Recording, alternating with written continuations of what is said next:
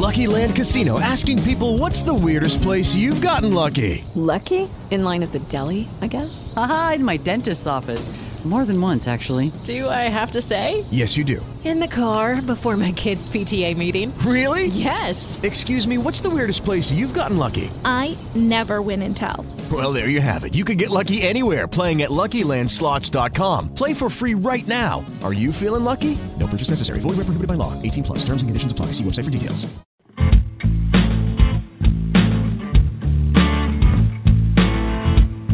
I own it. I did that. Not proud, but that was me. And when I face it, I take back a little dignity. Not looking for excuses.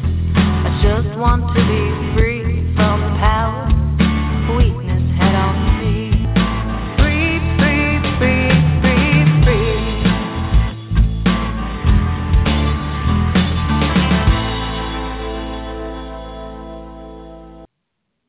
Hi, everyone, and welcome to the Bubble Hour, where real people tell real stories of addiction and recovery. I'm your host, Jean McCarthy. I write the blog Unpickled, where I've been telling my story of life after alcohol since my first day of sobriety almost 8 years ago now, back in 2011. So I tell my story there, and I invite you to share your stories here. And today we have a number of guests who shared their stories with me at a retreat late last year, I guess it was. I've been holding on to their recordings for a few months now, waiting for the right time to share them with you. So 2 episodes ago, you heard some of these recordings on the episode of Voices from Early Recovery. And now we have more voices in recovery, and we have 8 women who share their stories from later on into recovery. And I'm really excited to share them with you now. Before I do that, let me warn you a little bit that sometimes I was standing too close to an elevator, so you'll hear some bings and bongs in the background. Sometimes the women are a little bit soft-spoken. You may have to adjust your volume up and down as you're listening, so please be patient with that. Also, you've noticed that this episode is coming a little bit late. I have had a crazy week the last week. I've been doing some fun stuff.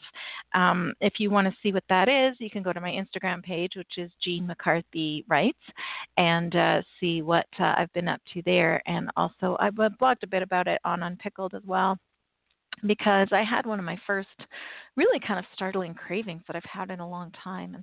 And I thought it was important for people to know that even at 7 years and 10 months sober, you can still kind of get whacked in the face once in a while with a craving, and it's really important to prepare yourself for that, or to just be aware of it so that you're not caught off guard. Anyway, I wrote about that on unpickledblog.com, so you can have a look at that. That'll catch you up with why I haven't had time to record in the last week. So here I am. I'm going to do 2 back-to-back episodes. I'm releasing this today, which is a Sunday. Tomorrow I'll have another guest on. In fact, a dude this time. Ian will be joining me to tell his story of recovery. But without any further ado, I want you to meet these amazing women who shared their stories with me at a recent retreat. So first, I want you to meet Linda. Linda's 10 months sober. She's very soft-spoken, but she's the kind of friend that all of us need in our life. She's really grounded and wise. She's open and honest. Linda's a retired teacher, and it shows. The way she listens to other people is a way that lets you know that she really cares. She really wants to learn what it is you have to teach her. And she sees almost everything as a teachable moment. So to have a conversation with Linda is to really be engaged and to really feel listened to, but also to mirror that back. And really, she inspired me to be a better listener and to really take seriously all the things that she talked about. So here you go. Meet Linda. I'm Linda. I have 10 months in recovery, and I'm retired, and I am living in a house with 3 other women that we consider to be a sober house of our own creation, ages ranging from 30 to 70, and we're hoping possibly to encourage other women to try something like that. I think that is amazing. I think everybody in our group was like, that's brilliant. It's so brilliant. Is there a downside, or is it all good all the time? We're new at it. We're only into it for 3 months. So far, it has all been upside, and we're hoping to continue and figure it out as we go along. What have been some of the main benefits of shared living and sharing a home with other sober women? I think that we're all connected, first of all, through our addiction. And secondly, life is not just a snapshot of a meeting or a snapshot of a retreat. Life is lifey. And for instance, one of our housemates just lost her job. And that's certainly something that could trigger somebody back into their addiction. And so we're kind of closing the ranks and trying to figure out how to help her and yet how to encourage her to move forward. So those are the kinds of things that we're trying to do with each other, is to not only help each other, but to call each other on what we see as problem behavior or threatening behavior or those kinds of things. Your sobriety date versus retirement, which came first? Retirement came first. Retirement came because I was taking care of family members who were ill and eventually died, and I couldn't take any more time off from work, and so I retired. And I think that was part of what pushed things into a greater state in my addiction. The lack of structure, the lack of people. I wanted to isolate. I just needed time. And for me, in particular, I'm a person who gets energy from people and gives energy to people. And because I isolated, I was getting no energy into my world. And I was just, my batteries were just drained. And I just wanted to check out. I want to ask you about something I noticed during the sharing circle. When someone was struggling to tell their story or was really emotional, I noticed you put both your feet on the floor and put your palms upright and you closed your eyes. Can you talk to me about what was going on in that moment? Yeah, strong emotional content, especially struggling emotional content. Instead of just looking at the person, I like to close my eyes and take in what they're saying, and also I'm trying to make spiritual connection at that time, some kind of visualization of a higher power that is encircling that person or holding on to that person as they're telling their very difficult, vulnerable truth. And I've just found that instead of just getting into the, oh no, this is so difficult, it's a positive way of kind of trying to help that person express what they need to express, what needs to be heard. It was very beautiful to behold. It was. You were surrounded by some kind of magical light. I think it was working. I think it's effective. Last question for you is, because you're recovering in a 12-step and you're living with other women, that your home is like one giant recovery meeting. I mean, even here you were saying you were having coffee in your room and starting your day with readings, and so your life is really immersed in the structure of that program. How did it feel to step out of that and come to a retreat that was focused on learning about all pathways or various pathways, sitting in a sharing circle where things were maybe a little bit looser or a little bit different? It occurred to me at the time that might feel a little bit uncomfortable for someone who was really like rigidly dogmatic into any program. And I'm just wondering if that was uncomfortable for you at all, or if there was any takeaways from that experience. I am AA based, and actually, along these lines, one of the things I've been doing is taking courses to become a recovery coach. And I had to kind of put the brakes on that because a recovery coach has to advocate for their client in any type of recovery that they want to explore. And that's difficult for me to do because I know that certain things don't work, and I know that certain things may be unproven, and there are other things I don't know about yet. But it's difficult for me to send somebody into what I perceive to be a lion's mouth without cautioning them about it. And the job of a recovery coach is to advocate for them and send them on their way.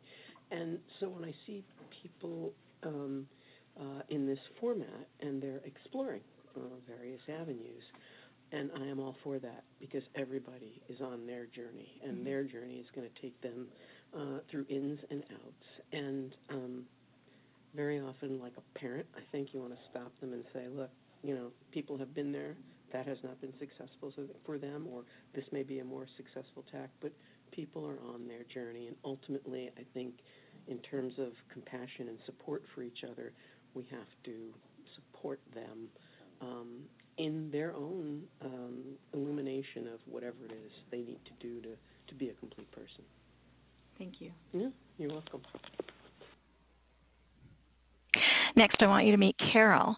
Carol is 4 years sober, and she also had a really interesting experience with rehab and sober living. So I thought I'd give you her take on that as well, a little bit different take on things. Hi, Carol. Hi, Jean. So first, tell me a little bit about how long it has been since you became alcohol-free and what you love about it. Okay, so it's been almost 4.5 years since I've been alcohol-free, and the gifts are many. A great group of women friends that I have in sobriety, and better relationships with my family, especially my children, and those are especially the two top things that I get out of it. Better health, feeling much better, those are big things too. And how did you do it? I went to a treatment place. I had some issues.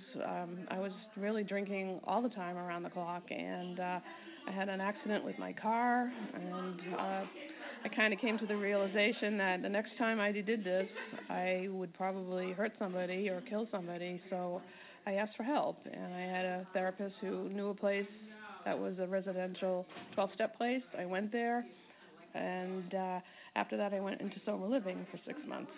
And that's 6 months. 6 months. That might be the longest I've ever heard anyone do. Oh my gosh! Living. Someone of my friends were like 19 months, and I'm going to be going over there to help out a house manager because she wants to get away. And I said, how long have you been there? She says 21 months. And I said, I think you have the record now. So yeah, it's a great place, and I think women who have been there find it like if you need it, stay, and that's what's good, and we try to encourage people to do that.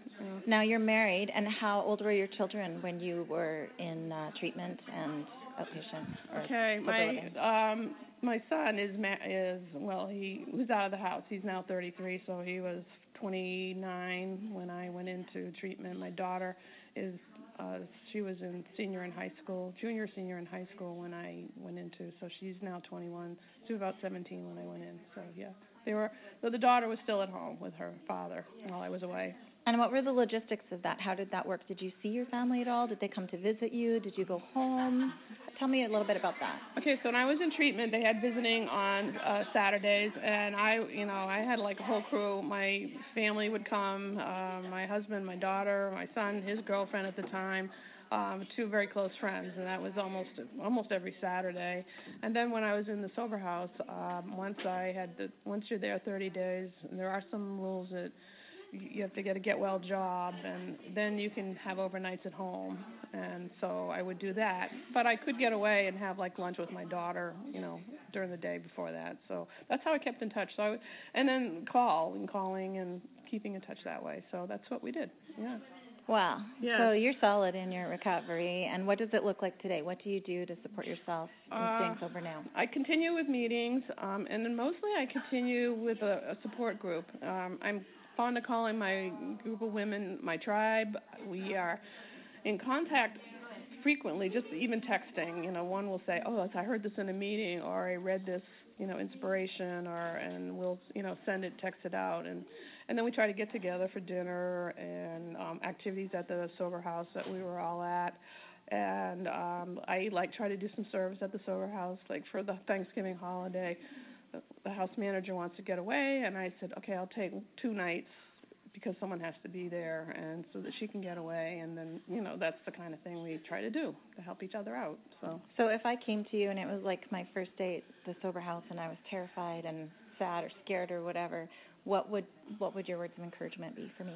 Well, I actually have a really good friend she was very upset her first day there, and she was crying, and I said, give it some time and do the work that you need to do here. And she's like, no, I'm so different, and you don't understand what I've been through, and now my kids will never ever speak to me again. And I said, it may take a while. It's certainly going to take longer than you want it to, but just stay and keep and stay and just do it. And when she's crying, you just let her cry and keep in touch. And I, at the time would do, help out a little bit more than I do now. But I just say, a lot of it is just give it time. And the way you feel today is not how you're going to feel forever. It will get better.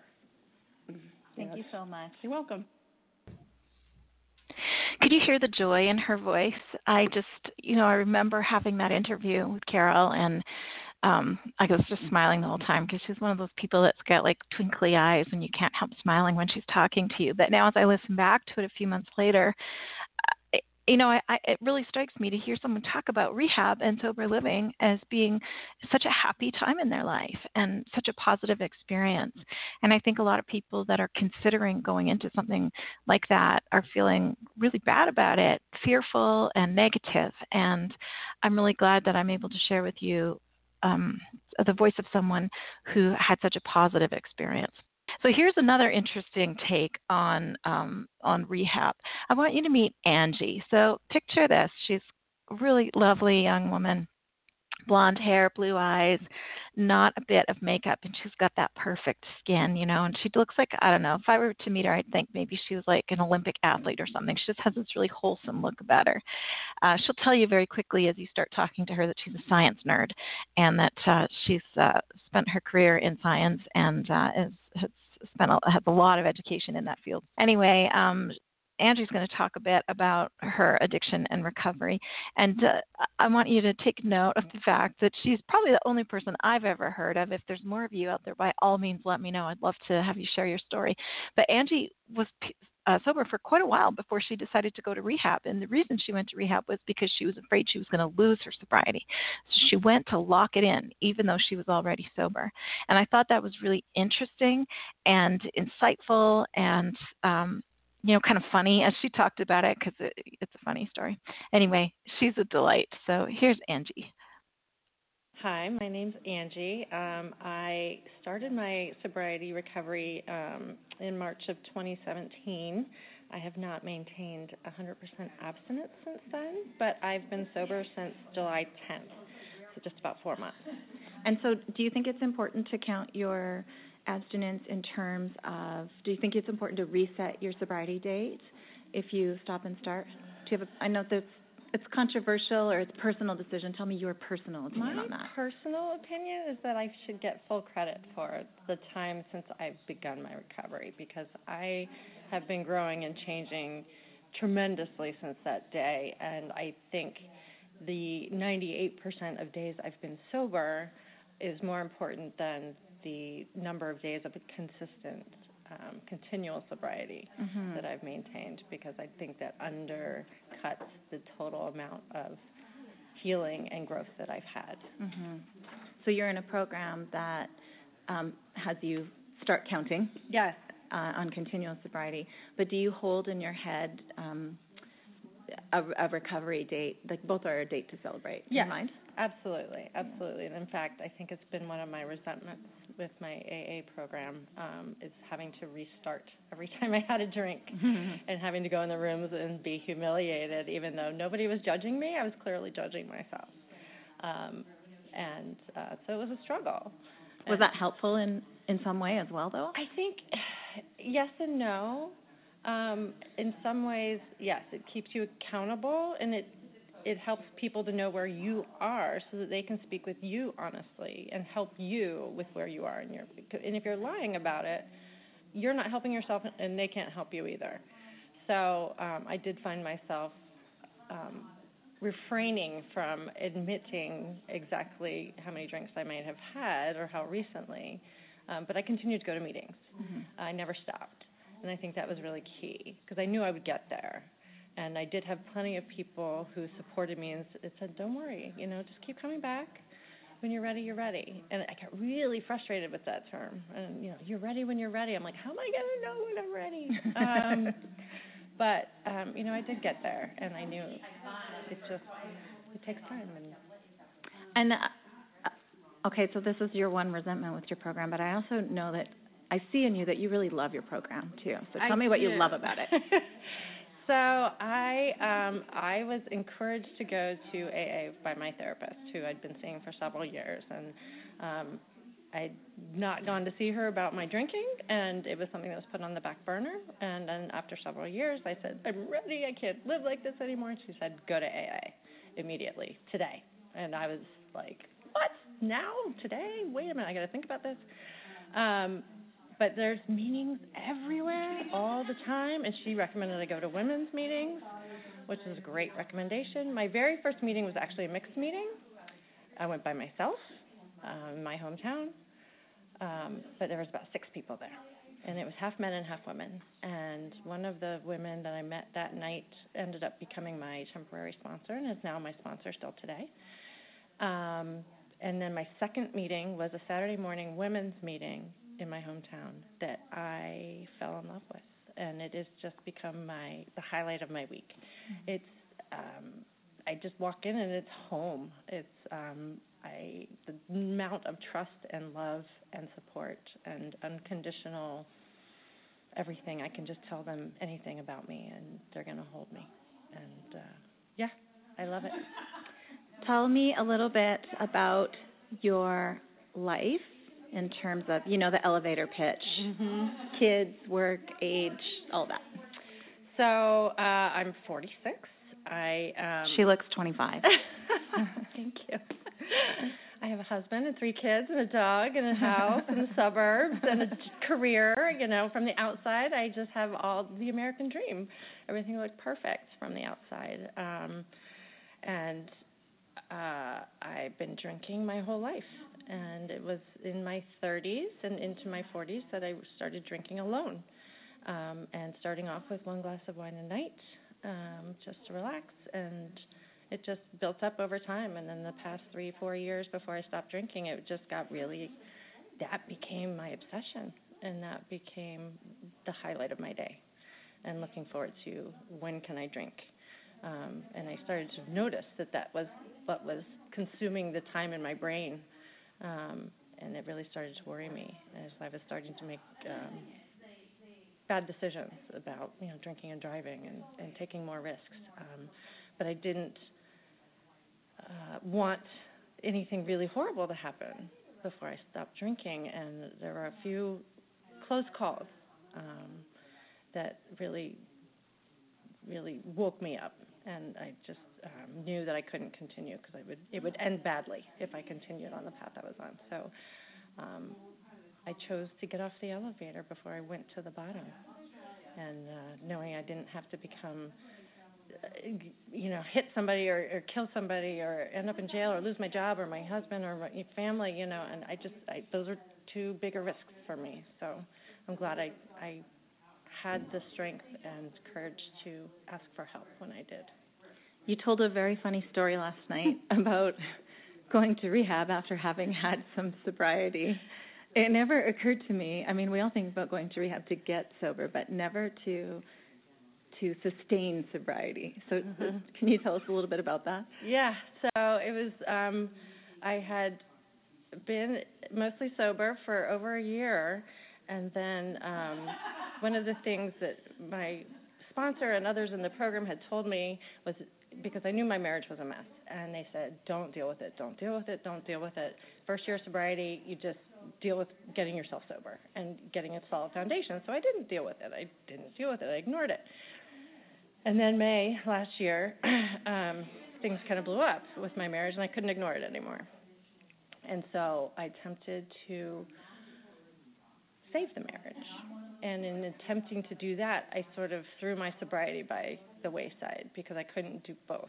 And I was talking to women in the rooms, continuing to go to meetings, but starting to drink a little bit more. And And they were like, you've got to stop trying to save everything but yourself. Because you're going to end up in the wrong place. And so I knew I needed to get away. And I was looking at all sorts of yoga retreats and things like that cost a lot of money. And then I said, wait a minute, I could go to rehab.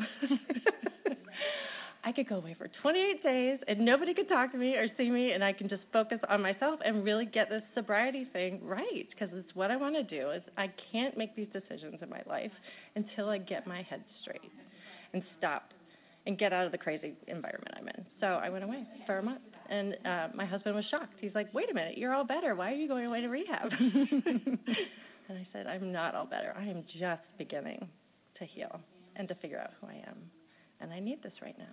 Are you happy with that decision? I'm very happy with that decision. It was the best thing I ever could have done for myself. You have 3 kids. Yeah. So it's not an easy decision to go away for a month with 3 kids, especially when you're going away to look after yourself with 3 kids, knowing that the family is at home. And I do hear from people that tell me, I can't go to rehab because I have all these obligations. So what would you say to someone who's struggling with that decision?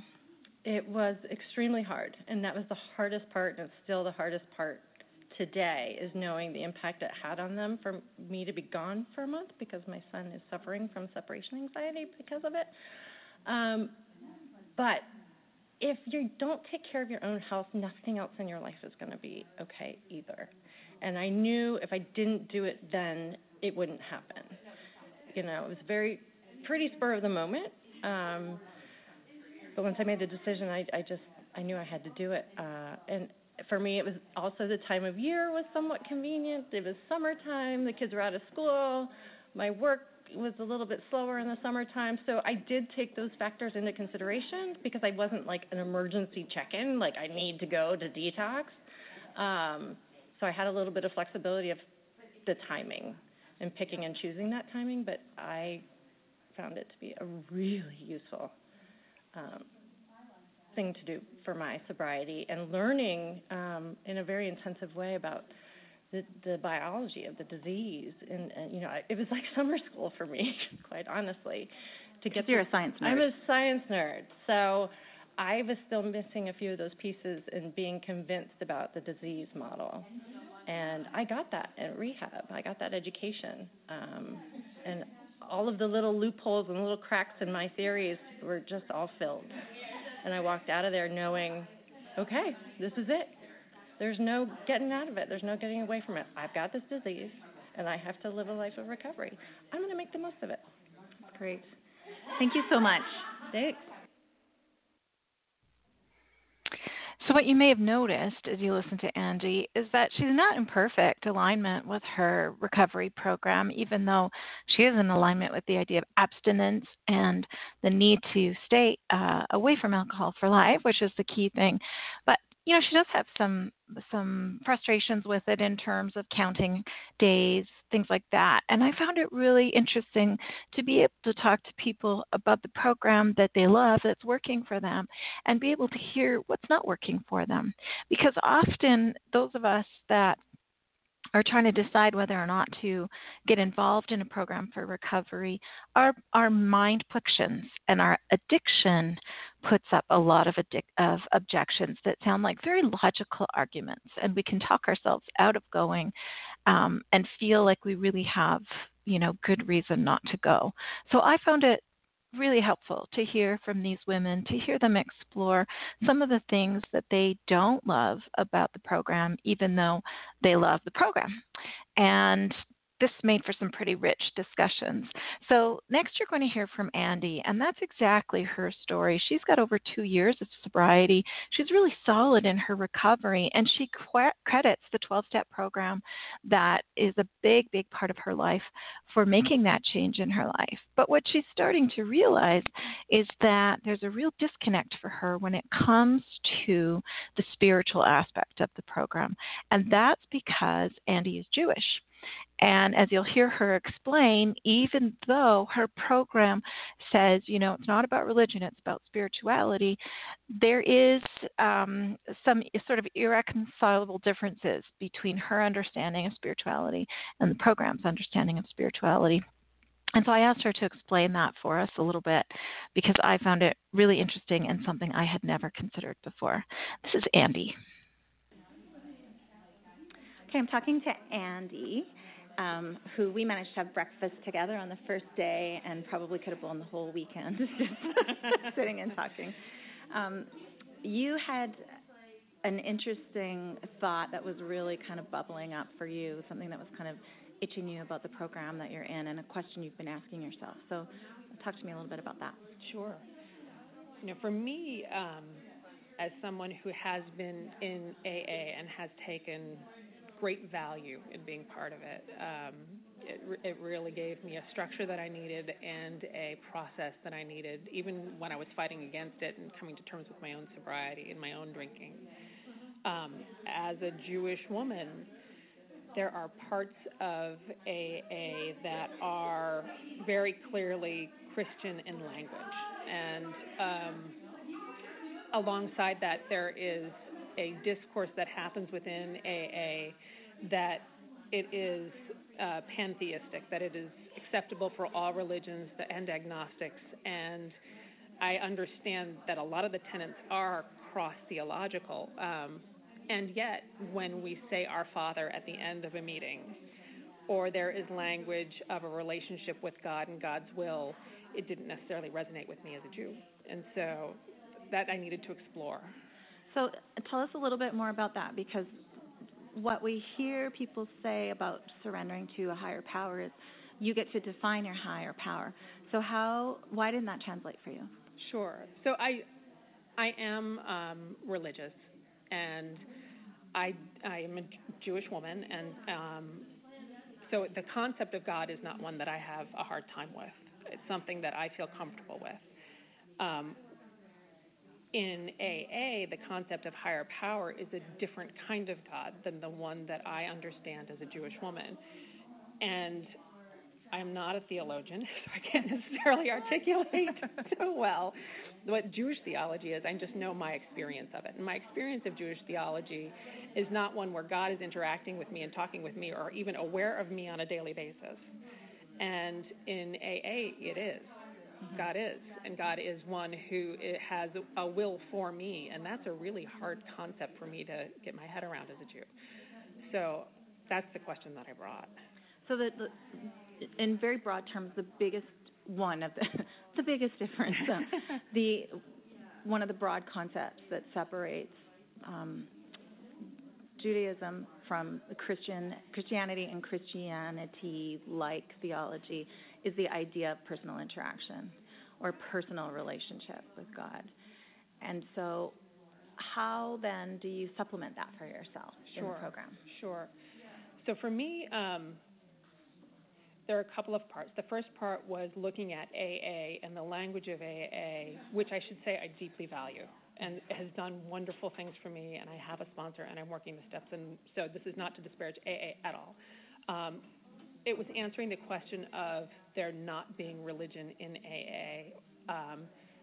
And there really isn't religion in AA, but there is spirituality and there is theology. There are definitely assumptions about what that higher power does for the people in AA. That higher power has power over people, has a will for people, has care for people, and those defining concepts for me, in terms of how I read it, are different from the specific relationship or concepts I have as a Jewish woman. So for me, the first step was even defining the fact that, yes, okay, I believe that there is theology within AA. And that was really important for me to even say that exists, because that's not a conversation that we have much. Mm-hmm. And then beyond that, for me, the exploration goes to looking at how the God of my religion and the God of my spirituality are the same person, or the same entity, or the same power. So did you bring that together this weekend at all? Did you come up with any answers or just more questions? I think this is a PhD in the working. I think so. I've just begun reading, and luckily there are some lovely books that are helping me explore that. But so I've had the time and space to be able to delve into that, which is really important. And even just naming the fact that I believe there is theology within the AA structure is a great comfort to me because it means I'm not crazy. And so I can begin from that point of view to reconcile the two concepts of God that I hold. Do you have any recommended readings then for anyone that's in the same position, whether it's because they are of Jewish faith or because they're just struggling with it? She brings a book. I have a What's book. that a book I have as a if book by that magic? I've been carrying me. I'm only halfway through it. So in all fairness, I'm only halfway through it. So I should name, I am a practicing Reform Jew. And so that's important for anyone who's Jewish because it puts a marker in terms of where on the continuum of being observant I am. And I am reading a book written by Rabbi Shayas Taub called God of Our Understanding, Jewish Spirituality and Recovery from Addiction. And I have found it to be really lovely. He is a rabbi who is much more observant than I, and I'm finding that to be okay.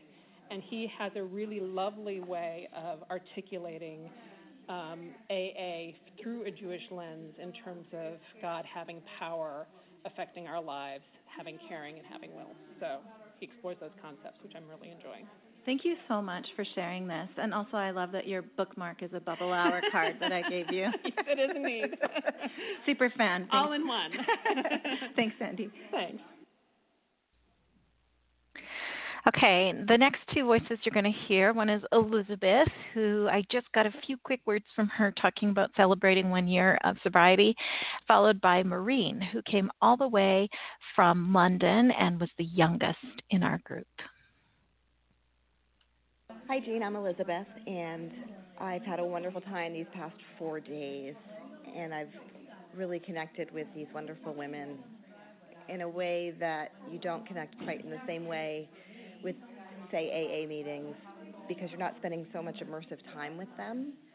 But it's really encouraged me to go out and spend more time with people individually and really expand those relationships more. Are you feeling excited about that or a little bit terrified? Or I'd say I'm feeling both. It's intimidating, but the farther I get into recovery, the more excited I am to take on the challenges and push my boundaries, because every time I do it, I feel better about myself. And how long have you been without alcohol? I have been alcohol-free since November 9th, 2017, so just a little bit over a year. Congratulations. Thank you. Do you have any plans to mark that milestone? So I actually, my husband is also around that same time period, so we went out and we had a nice dinner. And I didn't think too much about, I still get pouty that I can't have wine sometimes, but the restaurant that we went to actually had these great mocktails that I didn't know about until I got there. So that was very exciting for me to be like, oh, look, I get a pretty glass. So that was great. And then the other thing that I did to commemorate and celebrate was to come here. Awesome. Congratulations. Thank you. Hi. Hello. Let's start. Tell me your name and tell me a little bit about yourself. Sure. My name's Maureen. I'm 29 years old. I'm originally from France, but I've been living in the UK for the last 11 years. So now I work in London. Tell me about why you decided to quit drinking. I think in the run-up to me quitting drinking about a year ago now, I kind of scared myself a few times where I was always a binge drinker, so I didn't drink every day. But when I did drink, it was always really heavy. I was always, or very frequently, drinking till 2 or 3 a.m. with people I didn't really know, and kind of putting myself in unsafe situations.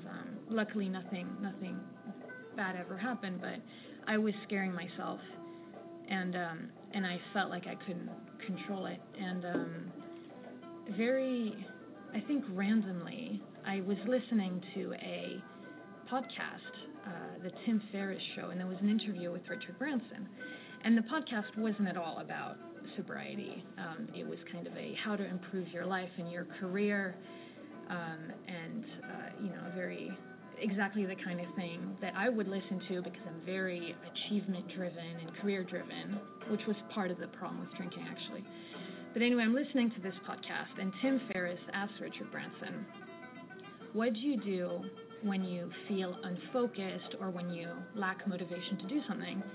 And Richard Branson talks for 10 minutes about how when that happens to him, it's usually because he's drunk too much. And he thinks sobriety is amazing, and if he ever has more than 2 glasses of wine in an evening, he'll just quit for 6 months. And I listened to that 10-minute segment of Richard Branson talking about sobriety, 5 times in a row? And then I realized, surely there are other resources out there for sobriety that aren't just Richard Branson.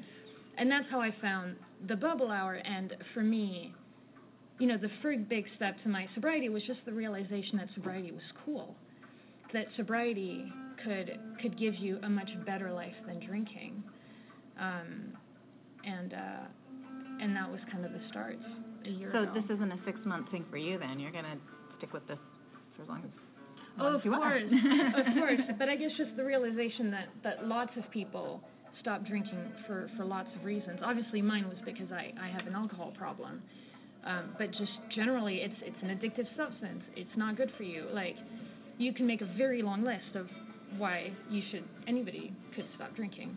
And feeling that I wasn't alone in this really helped me to stop initially. So you're a young woman, single, living alone in London. Are you worried about fun? And what do you do for fun, and what do you plan to do going forward to keep your life fun and interesting?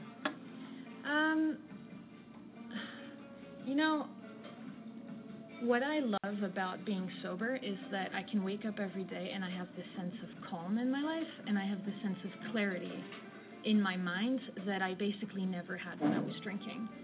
And I'm able to listen to myself a lot more and pay attention to what I want and what I need every day. And there's loads of things that I do for fun. I go rock climbing. I love walking in parks. I love meeting up with friends, going to art galleries. And now that I look back at it, drinking was such a huge waste of time. Not to mention that I very regularly embarrassed myself in front of friends or colleagues, and obviously felt pretty crappy most days. And now I get to feel good in my own body and actually have time, and I have the head space to actually do things I want to do. So there's so many possibilities for fun now that I'm not drinking. So better, really. Oh, it's so much better. So you just spent a few days. I said we weren't going to just focus on the retreat, but I just want to ask you about your experience with it, because we were like all different walks of life, all different ages, and all different stages of recovery. So were there any sort of moments of new ideas or new connections, or what's going to be your biggest takeaway from spending this time on yourself? I think the importance of taking a break from my life regularly and not focusing so much on my career all the time, which is what I used to do and what kind of got me into problems with alcohol in the first place. It was an interesting experience for me going to the She Recovers retreat, because I was one of the youngest people there. I'm probably, the only one who came from Europe. You definitely the only one that came from Europe this time. So lots of differences, but at the same time, what I enjoyed most is that everyone was really open and really personal, very authentic and vulnerable in sharing their stories. I was really impressed by that, and it made me feel really connected, actually, because I could share my story. I could hear other people's stories. And at the same time, this retreat also offered me time to reflect by myself and do things that I never have time to do. And it reminded me that those things are really important. Those things keep me grounded and happy. And I want to take that back to my life in London and make sure that I do take care of myself more. Thank you. Thanks, Jean. Next, I'm be speaking to Barry, who is a woman that had a good experience with sobriety, had lots of sober time under her belt. And then earlier this summer, she had a very short relapse, a matter of hours, during which things unfolded that had terrible consequences for her. So coming back from this setback has been really difficult. And though she doesn't go into the details of what happened that day, she shares her take on coming back from that setback, and especially listen for her take on the difference between sobriety and recovery. I am Barry. And how long have you been alcohol-free? I have been alcohol-free since August 22nd. Actually, I've been alcohol-free since July the 14th, 2018, but I didn't get back into recovery until August the 22nd. Okay, tell me the difference. The difference? Mm-hmm. Why that I changed my... Why? What's the difference between sobriety and recovery? Well, sobriety and recovery, being alcohol-free and not, for me, and not having recovery is just misery, to be honest. My behaviors haven't changed, so if I'm not drinking, like let's say, okay, on the 14th, I had a few drinks and something awful happened, okay? And from that, I was so ashamed of myself, and so I went home in the summer. I stayed at home on the couch from July the 20th until August the 22nd. I didn't do anything. I didn't go out of the house. I stayed on that couch. I was depressed. I was mortified with myself. So it wasn't until I got so sick of myself that I realized like I needed to make an effort. I needed to take action in order for me to get well. And for me, it's a biopsychosocial illness. It's mind, body, spirit. And so I can sit at home and not drink and be alcohol-free, but I'm not really treating my disease, if you will. Does that make any sense? It makes perfect sense. So what did you do then to move from being just simply sober to being in recovery? Well, what I did was I got back on Facebook. I had actually deactivated my account, so all of the cyber sobriety that I had, I was not doing any of that. So what I did was I reconnected.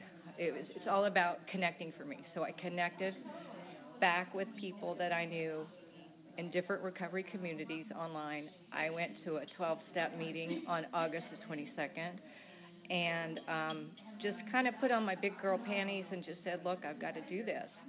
And then really just started getting heavily involved with an accountability partner and going to meetings and being online with the recovery community and meditating. Going back to my yoga, I mean, yoga is a big part of my feeling good about myself and having a good, healthy sobriety. So I go to yoga 3 or 4 times every morning during the week. I started doing all the things that treat my mind, my body, and my spirit. Mm-hmm. And I got back into volunteering at my food pantry, which is a wonderful community. I just started getting involved in several communities that I'd built for myself, instead of isolating. So living life. So living life, exactly. Yes. Okay. So yes. Tell me, what would be your words of encouragement for somebody who's sober curious and just trying to get started or trying to get through early days? What would your words of encouragement be for them? My words of encouragement would be to be patient with yourself, that realize that the alcohol does not work out of one's system. It takes about 10 days or so just for the alcohol to get out of the system. A very important thing is actually, for me, was connecting with people who are going through the same situation, so like-minded people. I think online communities are a great start for someone who's sober curious, and there's so many blogs online, on Instagram. There are people that post every day. It's a great way. Go look up some meetings if you want to try AA. You know, there are meetings all over the country. But I would think the most important thing would be to be patient with yourself. Realize that the alcohol takes some time to work its way out of your system, and then even once, let's say, you stop drinking, that the post-acute withdrawal symptoms can last up to 18 months. So it's all about treating your self-care and being kind to yourself, but connecting. I think connecting with like-minded individuals is really important, because doing it alone is miserable, and that I can prove that just from me spending a 1 month of a beautiful summer on the couch by myself. I mean, that's not recovery. Okay. So, yeah. Thank you so much. You're welcome. The last voice you'll hear belongs to Erica, who's a young mom. She looks hip and cool, like she can just take everything in and handle life as easily as she pulls a granola bar out of her backpack for one of her kids. You just get the impression that she can just take what comes her way. And yet, like all things, as soon as we start talking to people, as soon as we get in those sharing circles, we're very quickly reminded not to compare our insides to other people's outsides, and to remember that on the inside, a lot of us just all feel the same, no matter how great things look to the world. And Erica, as it turns out, is very deep and very wise and thinks a lot about things. And I saved her interview for last because I felt like she just gave some really great advice on getting started. And if there's anyone listening who's thinking about getting started today, I think you'll find Erica's words hopeful. For those of us that are on our way and been sober for a while, we never feel too far away from that first day, because every day, every moment of every day, we make the decision to stay sober and keep going. So here is Erica. My name is Erica. I am 37, and I'm a mom of 3. I have years and years of using alcohol, and I haven't had a drink in almost a year and a half.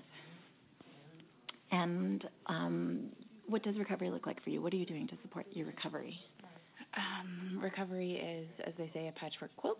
I have implemented all kinds of things over the past few years as I tried to get to this place. Exercise, healthy eating, and then that kind of evolved into being mindful. And it turned out that I really enjoy people, and so it's turned into a lot of community building and spending time with people. And just building a rich, full life. That's what I'm working on. What's your biggest takeaway? You're a busy mom, so to take 4 days to yourself and just look after you. I know I saw you out bundled up, even on the cold days you went for nice long walks. What are some of the favorite moments that you had looking after yourself this weekend? My favorite moments involve all the people that I met, all the women that I met. I'm constantly amazed, and it's really amazed today. At the end of all this, how much we all have in common, and how much I can love other people. The connection to other human beings is what was missing in my life, and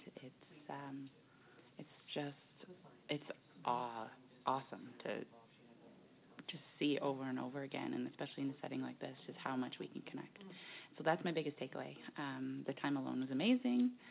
I'm also going back with more of a structured game plan in my head rather than just do important things for yourself and don't stress the small stuff. I'm going back with a more structured game plan of almost how many hours I can dedicate to the things that don't feed my soul, and kind of just focusing on making sure that I hold on to the feeling, because I'm a better human right now than I was when I got here.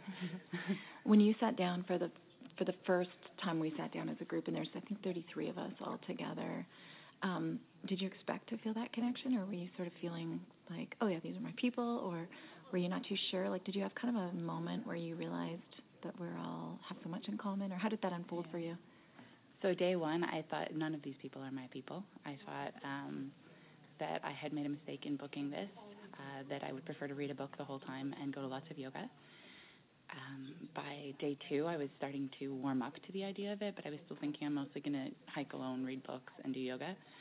And something clicked on day 3 or 2. I'm not sure anymore. That's all a blur.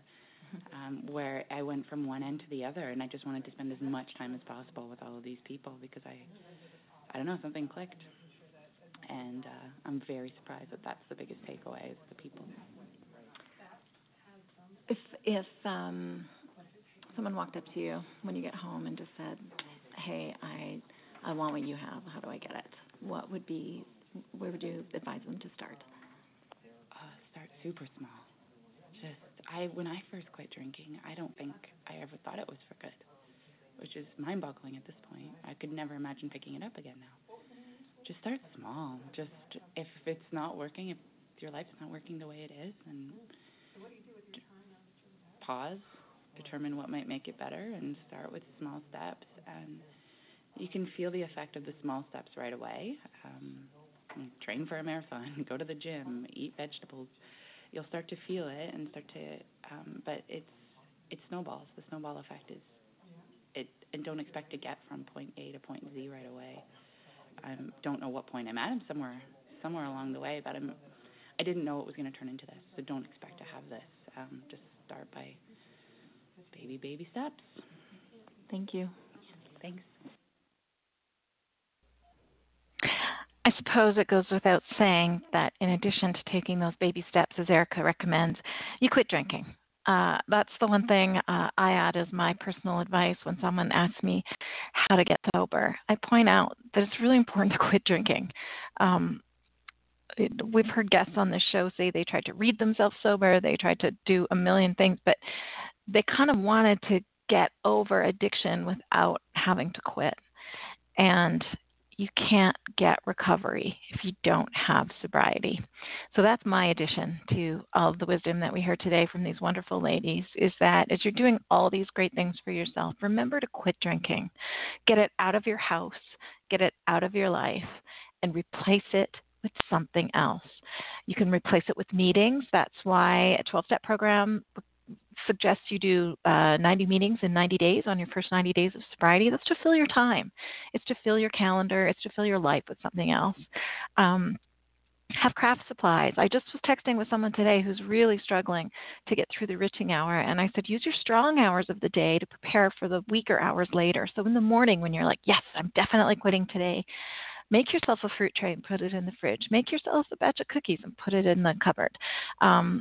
Set out a magazine and a blanket and a nice little tray with some flowers on it or something. Set yourself up a little scene that you can go to later and say, at 8 o'clock tonight, I am going to go hit that couch and read that book. And just make a plan for yourself that doesn't include alcohol, because part of addiction is that you've trained yourself that when you feel discomfort, AKA withdrawal, but whenever you feel discomfort in your life, you've trained yourself to only comfort with alcohol. So build an environment for yourself that includes other comforts. And as Erica said, start really small and pick up all the little wise nuggets that you heard from all these women today. And on every other podcast that's out there and blog or whatever you're listening to, put those things together. Make yourself a patchwork quilt and then crawl under it. But don't forget to quit drinking if you're trying to get sober. So my thanks go to all of the women on the show today, as well as our episode, more recent episode of Early Voices in Recovery. We were all at the same retreat. Thanks also to all the women there that I wasn't able to catch for an interview before they left. I really love and adore you all. I'm glad we all met. If anyone in this episode has really spoken to you and you'd like to send them a message, you can email it to thebubblehour@gmail.com, and I will forward it on to them and make sure they get it.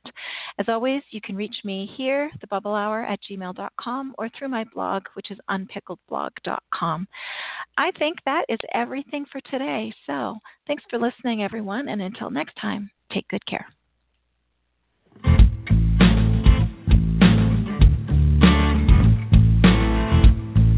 Own it, I did that, not proud that that was me. And when I face it, I take back a little dignity, not looking for excuses. I just want to be free from the power weakness had on me. In a dark corner is where shame likes to hide.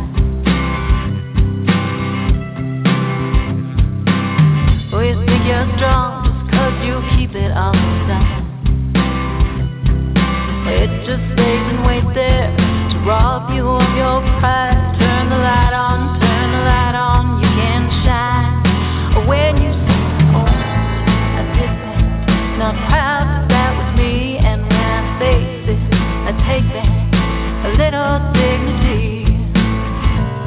I'm not looking for excuses.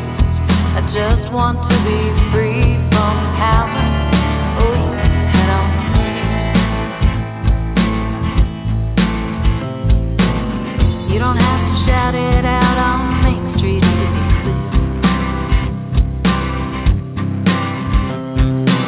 clear. You don't need to whisper to confessionary ears. The person you should talk to is looking at you in the mirror, and the one who matters most can always hear when you say, oh, distant, not proud, but that was me. And when I say, I take back a little dignity. I'm not looking for excuses. I just want to be free from the power. Oh, you head on free. But when you say, oh, I did that, not proud, but that was me. And when I face it, I take back a little dignity. I'm not looking for excuses. I just want to be free from the power.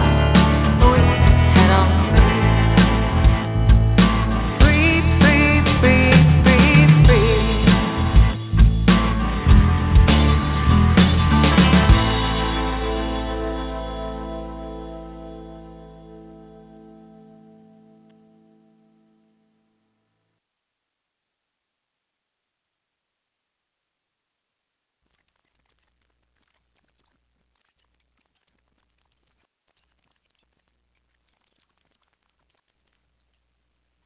With the Lucky Land Slots, you can get lucky just about anywhere.